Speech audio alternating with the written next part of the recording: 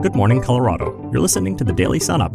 The Daily Sun Up podcast is a conversation with the Colorado Sun. See our trust indicators at coloradosun.com/ethics. It's Friday, January 19th. Today, we hear from Colorado Sun events and marketing specialists about a recent event. Before we begin, join the Colorado Sun on January 24th as environmental reporter Michael Booth speaks with experts about the growing revolution of electric vehicles, the mandates and subsidies, the death of big highway building, and more. Join for free by signing up at coloradosun.com/events. Now, let's go back in time with some Colorado history. In the early 20th century, southwestern Colorado's timber industry thrived, led by the McPhee and McGinnity Mill in the San Juan National Forest. Founded in 1924, the mill grew rapidly, becoming a vital part of the local economy. The mill's workforce, primarily Hispanos from New Mexico, faced humbler living conditions compared to their northwestern European counterparts who had more comfortable homes. Despite struggles during the Great Depression, the mill remained the state's largest employer. However, by the 1940s, many workers left for war or better opportunities. A devastating fire in January 1948 destroyed the mill, finishing off the mill and its communities. Years later, the McPhee Reservoir's construction submerged the site, erasing the physical legacy of what was once Colorado's largest lumber operation. Before we continue, a special thank you to all of our Colorado Sun members listening. It's thanks to you that the Sun continues to bring trustworthy, independent journalism to readers and listeners across our state. If you're not yet a member and want to join us, visit coloradosun.com/join to sign up. While you're there, check out our member e-newsletters like Colorado Sunday, The Temperature, and more. Together, we'll keep Colorado informed in 2024.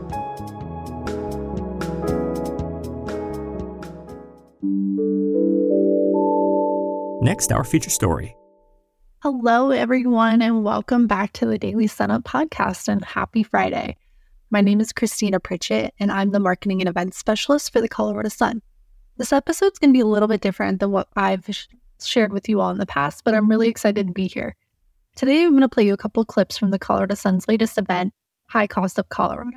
Now, I know you have heard of this series before, because the Sun's team has been working on this series covering the rising cost of everything from a cheeseburger to ticket prices to being a pet owner, even buying a Christmas tree and everything in between.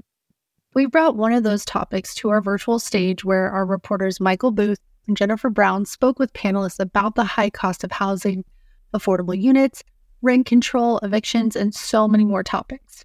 So I'm going to play you a couple clips where they talk about these specific topics. And the first one is all about predatory practices within leases and landlords. So Jennifer Brown asked one of our speakers about examples of predatory practices. And our panelist, Cecia Guadarrama, the executive state director of 9 to 5 Colorado, has said her organization has seen a number of these cases. Let's take a listen and see what she says specifically about this. For us, I will say that we see predatory practices all across the board, especially from big corporate landlords and corporate management companies, which I probably should not name by name in this space. But we know that we see a lot of their leases look exactly the same, and that every time we pass a tenant protection, they try to find loopholes. And that's why in the past, we've worked on limiting things like late fees, for example. We were hearing stories from our members where their late fees were adding up to more than what they paid in a monthly rent. And that was keeping them in a cycle where even though they had the money to pay and catch up with their rent, they would not have the money to pay the late fees. And so they constantly found themselves in an eviction cycle because they just could not catch up. Last year, we also worked on legislation to define what kind of fees people are being charged and to make sure that there was transparency in your lease about what you're paying for. Because as we know, oftentimes someone might go and sign their lease and think that their monthly rent is going to be $1,200. And then all of a sudden a month comes by and they get, a little supply of a bunch of list of other fees like trash valet or other things that they were not accounting for. And now all of a sudden their housing cost is $1,500, which was something they were not budgeting for or that they can't afford. For us, we want to make sure that there is transparency about what tenants are paying for and that these fees are not egregious, right? That if you are actually charging a tenant it is to actually pay for the cost and not to pay these egregious fees that you might not even be able to explain. When we would see fees of $100 on day one, if you didn't pay at 5 p.m. on the dot, that to us was egregious because they couldn't even explain what is that $100 even cover. It's, a late fee is supposed to make you whole as a landlord. And they couldn't explain to us how that was contributing to making them whole or to being transparent. And, we hope and envision a world where all of our families can live and can thrive, and that we don't have to fight fee by fee, but that we can think about housing as a human right, that we can think about housing as something that everybody deserves. And we think it's important to have practices, and that's why enforcement and legislation is very important to make sure that, yes, through private right of action, so that partners like CEDP can actually have a tool to use to protect tenants. We also really applaud the AG and the fact that they've been making progress and have been making housing a priority as also a consumer protection, right? Anywhere else that you go, you buy a water bottle at the gas station, or you buy a car, you get a receipt. You know what you're paying for. And there's laws that protect you as a consumer. Why is housing any different? Why am I paying thousands of dollars of rent, yet I have to live in uninhabitable conditions? Yet there is no code enforcement. Yet there is no accountability when something goes wrong. Even though I'm having to make that hard choice, I paid my rent instead of buying medicine or buying groceries or limiting the school supplies for my children. And we hope that this continues to be something in Colorado that, landlords are clear that they can't just violate laws and that there will not be any accountability for them. The second clip I want to play for you all is where our panelist, Zach Newman, co-founder of the Community Economic Defense Project, spoke about specific eviction numbers that we've seen here in the state of Colorado. I think it's important to start by describing what an eviction is. An eviction is the legal process of trying to reclaim a unit from a tenant when that tenant either has violated the rules of the property, their lease has expired, or they've been unable to pay. Most of the evictions we see in Colorado are because people aren't able to pay the rent.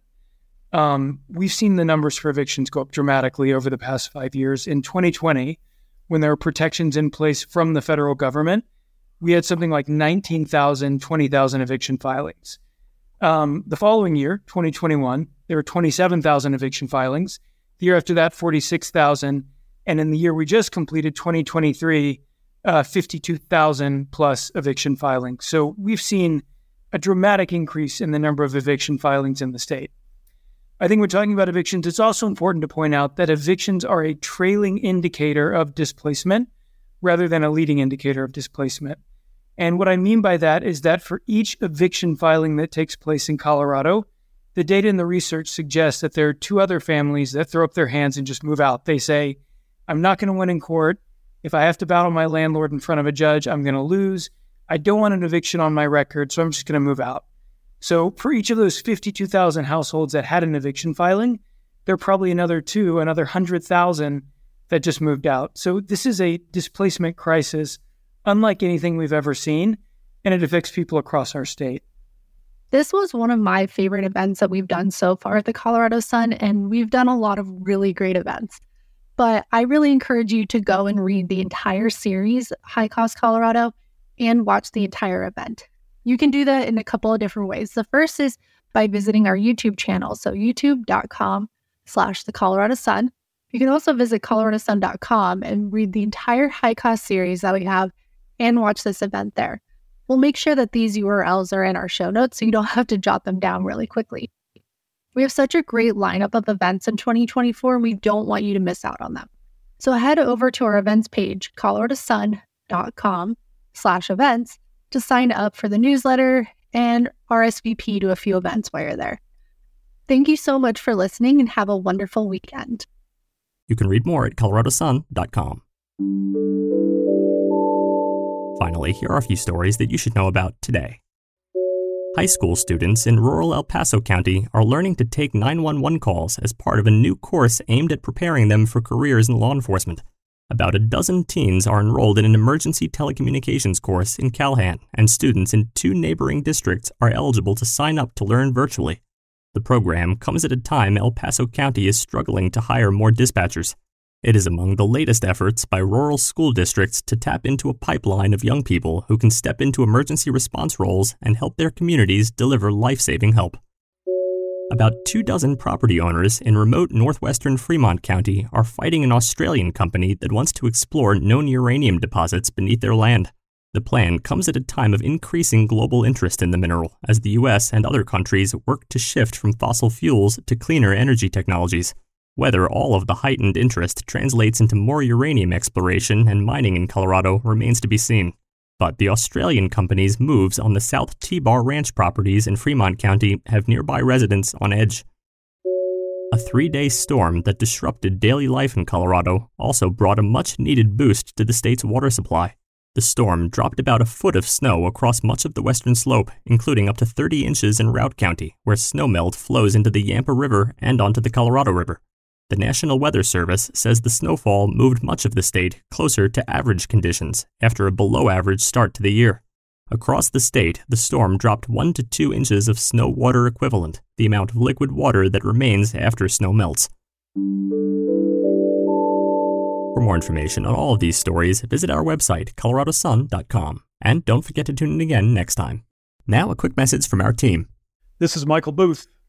And this is John Ingold. We cover health and climate here at the Colorado Sun. Every week, John and I work together to send out a newsletter to our premium members called The Temperature. In this newsletter, we share our latest reporting about health and climate and how they intersect, issues like forever chemicals, healthcare's rising costs, and the lingering effects of the pandemic. The Temperature is one of our weekly newsletters available to members at the premium level.